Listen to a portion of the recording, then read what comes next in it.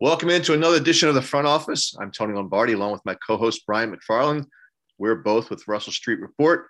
The Front Office is brought to you in part by Royal Farms. Start each morning with a hot, fresh cup of Royal Farms coffee. It's made one cup at a time from the finest coffee beans in the world. Brian, how are you? Good, Tony. How are you today? I'm good. Never a dull moment in the NFL. The owners and coaches and GMs are all down there at the Breakers in Palm Beach. And perhaps the biggest news coming out of there today was the change in overtime rules. Going forward during the postseason in overtime, each team will get a possession, after which it becomes sudden death. So your thoughts on that? Yeah, I think they had to do something. I don't know if you'll ever find a fair, equitable way. The team that wins the coin toss still has an advantage as long as they score first, because it will go to sudden death after both teams have had a possession. So if they both score 3 or they both score 7, then the team that won the coin toss still has the advantage. But at least we don't see where Buffalo never got a chance to touch the ball like we did in the playoffs this past year. It'll be interesting to see what teams do, whether they'll want the ball first to set the tone, or whether they'll want the ball second to know what they need to do. Or then do they, will they trouble teams if it is 7 points and then, followed by another 6, will they go for 2 so that the other team that, again, the team that won the toss doesn't get the ball back with an easy chance to, kick a field goal or something like that. So it's not perfect, but I do think it's an improvement. Yeah, I think it's an improvement too. And I was never one that wanted this rule changed for the regular season, because God knows they just added a 17th game. These guys have enough on their plate in terms of the physicality and getting through the wear and tear of a season to have to go through extended overtime periods. But so I do like the rule. I hear what you're saying. It seems to me that the games that I remember the most with overtime, when it counted the most in the postseason, was this Super Bowl with the Falcons and the Patriots, when the Patriots were just starting to run through the Falcons. Then they won that coin toss to go into overtime, and you just knew right then and there the game was over, because the Falcons had no chance of stopping them. And it seemed that way also last year when the Bills and the Chiefs played. Whoever was going to win that coin toss was just going to run through the other team's defense. Yeah, definitely. So, but let's talk about some of the cap issues and some of the things near and dear to the Ravens. And I want to start, Brian, by talking about a couple of deals that you got more information on this week as they were posted on the NFLPA website and whatnot. And those deals are with Patrick Mekari and Michael Pierce. So can you just summarize what the deals are in years again, what the dollars are, and then the first year impact of each one of those? Yeah. So the both deals I were structured. They weren't terribly backloaded. They were structured pretty reasonably, and both deals give the Ravens an out at the necessary time. So Ricard's deal was 3 for 11.25, so only 3.75 mil per year, which I think is pretty solid. Clearly, the alleged market that was going to break open for him did not happen. So for the first year, his cap number for this year is just 2.19 million. So that's very, very reasonable. It really doesn't go up substantially just because it's not that big of a deal. It's a little over 3.9 next year. And then in the third year, it's a little over 5 million. But as the cap goes up, that won't seem so and I don't think it's a big number to start with, but it's not a terribly big number. And in that last year, if they want to, if they don't want him around anymore, there's 4 million in cap savings and just a little over $1 million in dead money in that third year, which is 2024. So it's pretty easy to get out of, to be honest with you. If they want to get out of it next year, there'd only be about 2.3 million in dead money, and they'd save about 1.6. So, there is cap savings there. If they decided, if they were going in a different direction with the offense, I doubt they would do that. I think he's here for at least 2. but it's certainly it's not an onerous contract that would make it hard for them to get out of. So that's Ricard. And then Pierce's is a bigger deal. It's 3 years for 16.5 million total. But again, his cap number this year is relatively low. It's just over 3 million at 3.19. And then next year, it's just under 6 million, and then about 7.5 million in the third year. But again, worst case scenario, they want to get rid of him next year. It's close to 4 million in dead money, but there's 2 million in cap savings. So again, not the end of the world. And certainly in that third year, if they get them both of these, if they get 2 years out of it, they're golden. In that third year for Pierce, if they were to cut him, they'd save 5.5 million and only take on 1.9 million in dead money. So both deals are structured appropriately. I don't know if that's the right word for it, but structured well. They don't hurt the team in any way. And while Pierce's that 16.5 sounds a little big, the structure of it doesn't make it so bad. Ryan, where does that leave the team right now in terms of cap space? So they're just over 7 million in cap space. 7.1. But obviously they've still got to be mindful of those, those expenses, those future expenses we always talk about. They're going to have to do something as far as a restructure or an extension. They're going to need to find cap space somewhere, but they're within that effective cap space realm where if they do some restructures, they still have a move or two to be able to make. Okay. Now, before I wanted to ask you a little bit about Patrick Mekari's deal and then compare that to Bradley Bozeman, who signed with the Carolina Panthers. But I find it interesting that this kid, Ben Mason, who the Ravens, I shouldn't say the Ravens, John Harbaugh and the Harbaugh family was all over coming out of Michigan, their favorite player, and they just, raved about him. He came into camp last year, didn't do much of anything, and I guess the excuses or the rationale, I should say, behind him not doing much in camp was the fact that there wasn't a lot of contact in camp, and that's where he shined or allegedly shined. But the Ravens cut him. He's a 5th-round pick. He goes to New England, close to his hometown in Newtown, Connecticut. They let him go. He goes to Chicago. They let him go, and he ends up back in Baltimore, only to see the Ravens sign Patrick Ricard to an extension. Yeah, it is kind of funny how that played out. I mean, clearly the idea was he was the heir apparent, and they felt that, that Ricard was probably going to price himself out of town for that role. As it turned out, it didn't. Neither of those things played out that way, and here we are with both of them. So, Mason, I don't think he's making the team now, whether he's going to or not.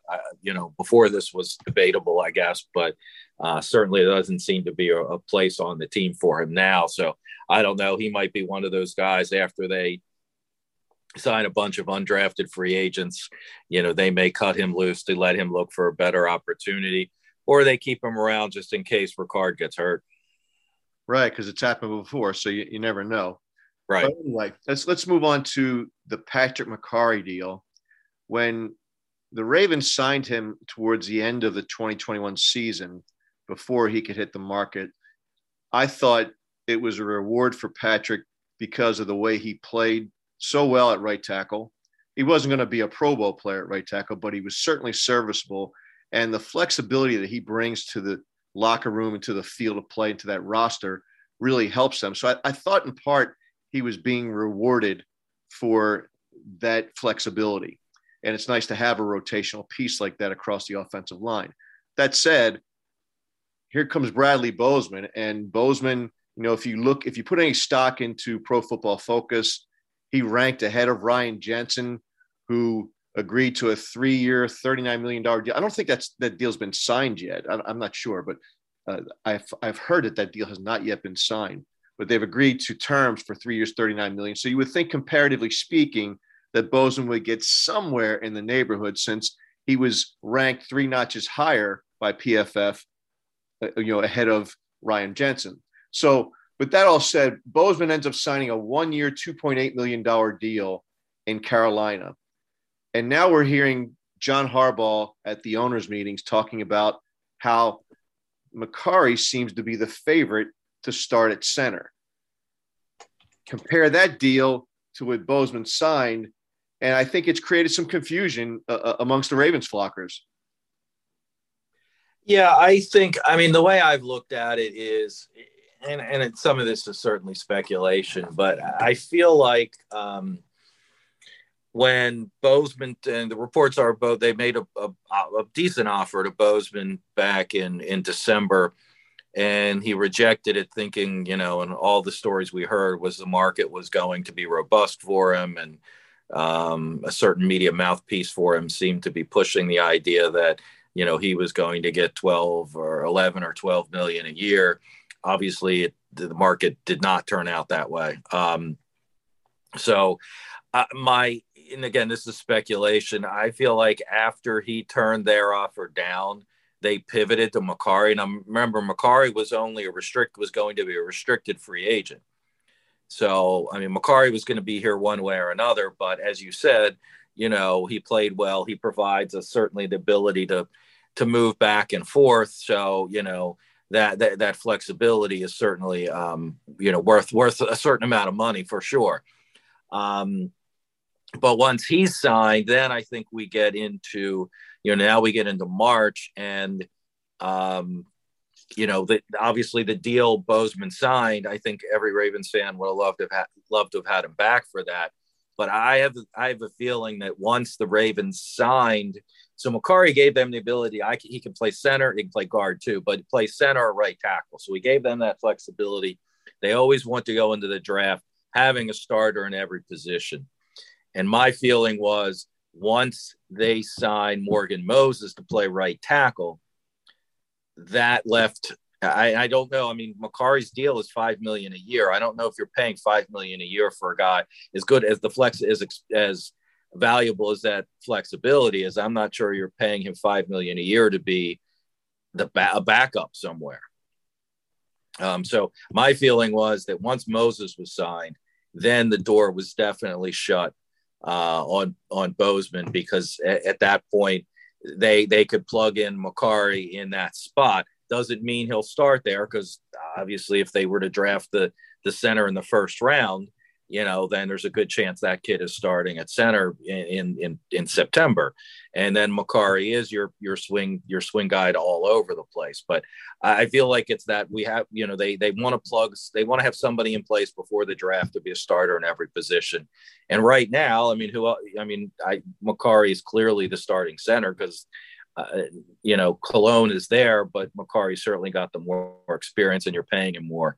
Now, again, whether that plays out after the draft, depending upon how the draft goes, that remains to be seen. And he's also flexibility to go to left tackle as well right now. Figure that gets addressed in the draft. So I think that's what happened with Bozeman. Is it just he priced himself out, and he kept looking for a bigger deal, and the Ravens said, okay, we're moving on without you. We're signing Moses, and Mekari is going to be our center now. Yeah, it's just really interesting how that all unfolded that way, and the optics were a little bit different than I think people probably felt, and myself included, that J.C. Tretter was a guy that could be a relatively reasonable signing, would fit in well. He's played next to Kevin Zeitler before. He's very competent and a good center, certainly well-versed in the AFC North. I just thought that was a good fit. But I think that, at first when I heard John Harbaugh today talk about they're not going to go free agent for a center, I thought maybe he was just that was a little bit of a red herring. But, after hearing what you had to say about Mekari and the rationale behind all of that, and I know you're speculating, but it makes sense. And, I'm of the opinion now that they're interested in Bobby Wagner, and they seem to be in the mix for it anyway, that would probably end their free agent talks, with other players, or at least significant players.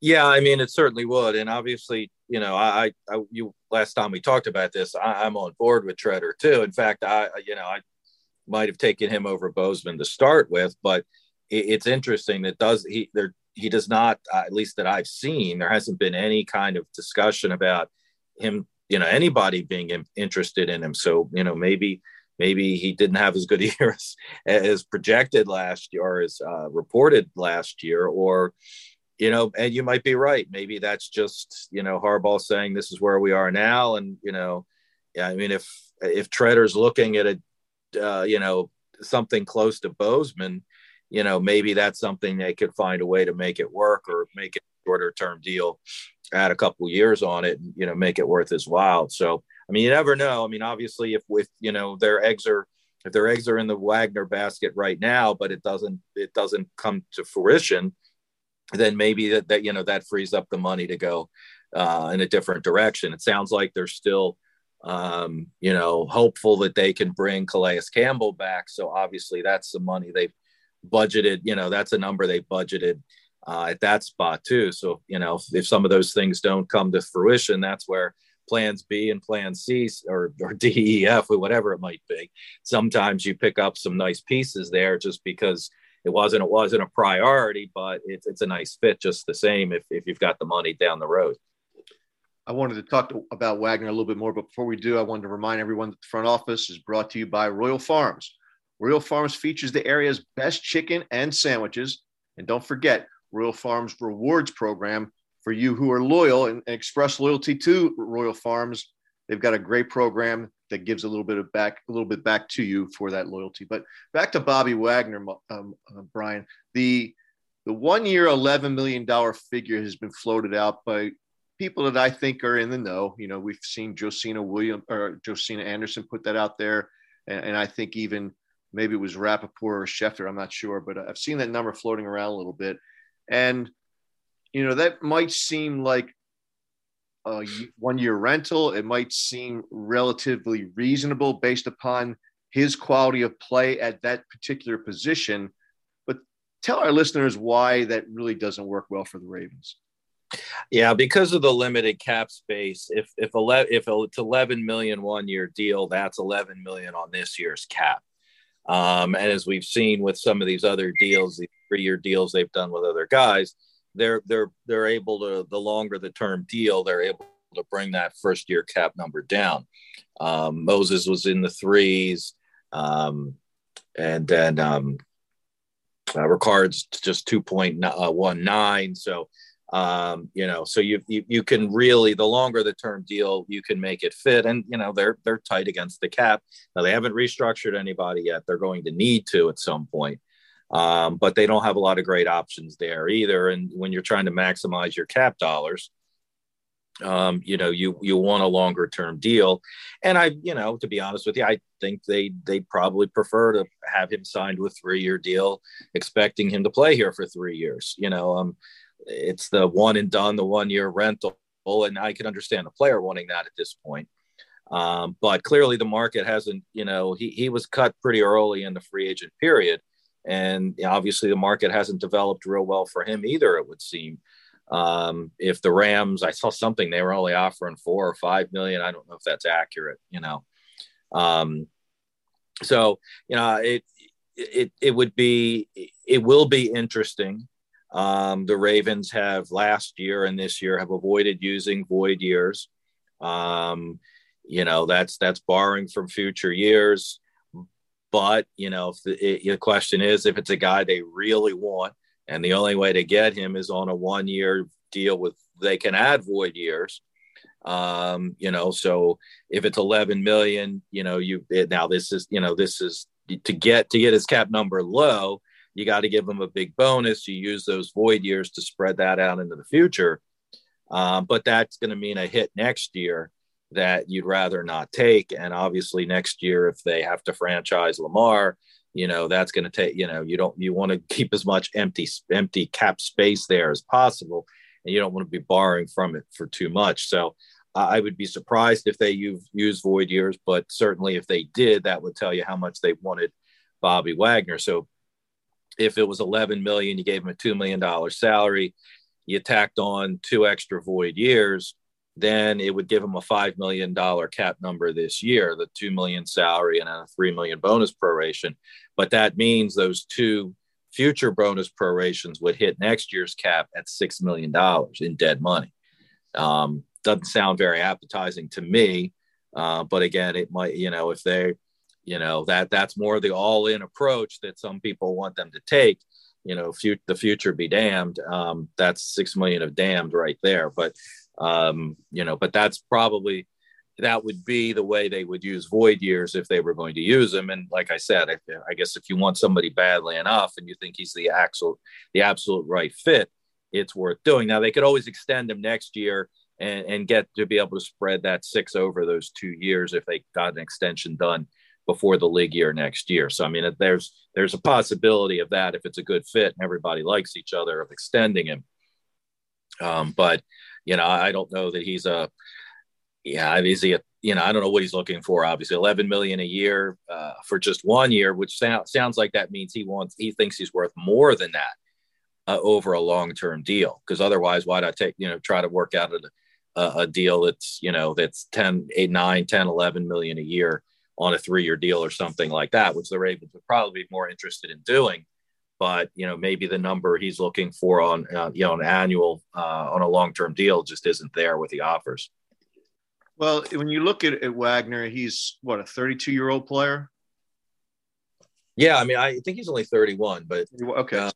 But you would think that now is the time he'd want a longer-term deal, because as we've seen in the NFL, you have an off year, you're learning a new system, maybe it doesn't go quite as well, and therefore why let 2022 be the basis upon which your last contract's probably going to be based upon? I would think that now he'd be more interested in something more than a 1-year deal, unless his end game is to get paid in 2022 to ultimately go to the Rams when they might have more cap space in the future. I don't know. I mean, just pure speculation on my part, but I'm sorry, if Bobby Wagner wants to play for the Ravens, like you said, on a 3-year deal, I'd like to see him play for the Ravens for 3 years, but I don't want to use all those options and play around with the cap just to give a guy a 1-year rental. I just don't see that being long-term beneficial, and maybe short-term it would help, but I think in the long term, for a 1-year rental, it just doesn't make any sense to me. Yeah, I would agree. Yeah, I agree. And that's why, obviously I'm not a huge proponent of void years. That there may be some circumstances where they make some sense, but this is not one. If we're talking about the 11 million, I don't know, how you want to take on 6 million just to have him here for a year. Now, Brian, we've talked about this in the past. I think it's always important to revisit this topic, because earlier on in the program, you said there was a little bit over $7 million in cap space available to the Ravens. And then you said in order for them to make some additional moves, they're going to have to create some additional space with restructures, cuts, or whatever. And some people probably saying, well, I thought you said they have 7 million, but let's talk about effective cap space again, because that 7 million is pretty well earmarked for other needs during the 2022 season. Am I right? Oh yeah. More than the 7 million is earmarked. So yeah. So your draft class is going to cost you about 4 million. Their rookie pool is over 12 million, but because of the rule of 51, some of those players will fall below the 51, so they won't fully count against the cap. And then the rookies, the higher draft picks that do count amongst the top 51, will displace a player out of the top 51. So once you get those offsets, you're looking at a little less than 4 million for your draft picks. Right now, again, the rule of 51 is only the top 51 cap numbers count. So the roster, obviously, so you have to add player 52 and 53 just to get to the regular season roster. That's at a minimum 1.6 million. Your practice squad is about 3.5 million. And then you got to have set aside money for your practice squad elevations. Those 2 players per week you can bring up. Not that they will do that every week, but they have to have money set aside to be able to do that. And then you have to have your injury reserve fund. Once the season starts, you need money there, 5 to 6 million ish in that, for that number. So, I mean, you're looking at about 16 million in future expenses that will need to be accounted for. Hopefully it turns out to be less, but you can't count on less. You got to count on more and hope you have some left over at the end. So, with those, their effective cap space is really a negative 8.8 million. So that's where, they haven't needed the cap space. Right now they have 7 million in cap space. I get on Twitter, I constantly get, why haven't they restructured this guy? Why haven't they released that guy yet? But until they need to, they don't need it. I mean, right now they don't need it, but at some point they're going to need it. Certainly, I've said all along, Marlon Humphrey at almost 7.2 million is an easy restructure, and that pretty much gets them almost back to even, so to speak, with future expenses. But then there's, they have some other options, Zeitler's and another one that seems like an easy option to restructure. And you've got Miles Boykin, who is still hanging around. There's cap savings there, whether it's a trade or a release. Ben Powers also fits into that same category. And then, there's guys you'd like to see. I'd personally like to see Marcus Peters extended, which would reduce his cap number. And then we got the big daddy, and that's Lamar's deal. And obviously a long-term deal for him would create a decent chunk of cap space. So, they don't have a lot of options, but they certainly have options. And obviously it depends. So that's again where if you were trying to put, if you're trying to put, sorry, my brain is not working right now. Bobby Wagner, if you're trying to fit Bobby Wagner in at 11 million, that's why it doesn't fit. It easily doesn't fit with what they need, what they have, the ability they have to create space. It still doesn't fit. So that's where, that longer term deal for Wagner would make more sense. But so that's the effective cap space. And at this time of year, once we get those, for after those first couple expenditures, the fans need to focus on that. And, I try to put a chart up on Twitter pretty often about, okay, here's where we are, but, doesn't mean they just have the 7 million they have right now doesn't mean they can spend all of it,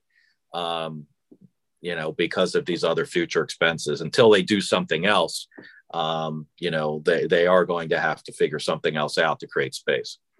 Ryan, you mentioned earlier that the rookie pool would be about $12 million, of which they need to create $4 million in space, basically, leveraging the rule of 51 players accounted for under the cap to be in compliance. Let's say that they don't have that $4 million and they've got what, 12 draft picks? Yes. Okay. They've got 12 draft picks. So they make 12 picks. They have 10. They have 10? 10. Yes. Okay. So they have 10 draft picks, and so they draft all 10 players, and now they're going to try to sign these guys, but then they don't have that money because I know the easy fix is to try to get Humphrey, extended and or restructured. But if they show up and they can't take the field unless they're signed, am I right? Yeah, I mean they come to OTAs under there's a signed indemnification agreement, and that they'll be they'll get the contract they're supposed to get, especially since it's slotted now. Right. They'll still if they show up, because they show up in OTAs right after the draft or early May. And now these days, most of them are generally signed by then, but it seems like a couple seem to linger into June. But yeah, they can come to OTAs. They whether it's an insurance policy, whether the team takes an insurance policy, I'm not sure exactly how it works. But yeah, they're covered by an injury waiver. If they get hurt, they still get the same deal. Okay, so when they get slotted in, they get signed. By that time, it's the Ravens have the flexibility to make room for that $4 million for the Rule 51. Yeah, they don't have that at the time of the draft. The only time that becomes an issue, because technically once the player is drafted, he hits the cap at the rookie minimum, just the rookie minimum salary for the first year. Okay. That would fall below the Rule of 51 where they are right now, so that wouldn't be an issue. There have been a couple times, and hasn't been recent, it happened to the Ravens once, where the team going into the week going into the draft only had like 40 some players under contract. So a couple of those players would have, because of that immediate minimum tender, would have hit the rule of 51, and they would have put the Ravens over the cap, which would not have allowed them to draft. So I think it was McCrary. So this is probably 2002. They restructured McCrary's deal right before the draft to create the cap space to give them that cushion. And that was 2002, where they were, they basically had cut everybody from the Super Bowl year, the 2 years before, the purge. And then late in that year, they re-signed Boulware. They extended Boulware and extended Ray. It would have been nice if they could have gotten that done in March, but so that created cap space for them to do all these other expenses we were talking about. But that year they were so tight against the cap until they got those two deals done, that they didn't have anything, and they didn't want to. McCrary was coming off an injury, and he really was never the same. And they really that unfortunately that restructure was not a good thing in the end for them. But they had to do it just to get enough room to draft their players. Now, speaking of restructures and extensions, word just came out that John Harbaugh just received a 3-year extension. He's now going to be the Ravens skipper through 2025. Thoughts on that? I mean, that doesn't surprise me. Bisciotti definitely likes.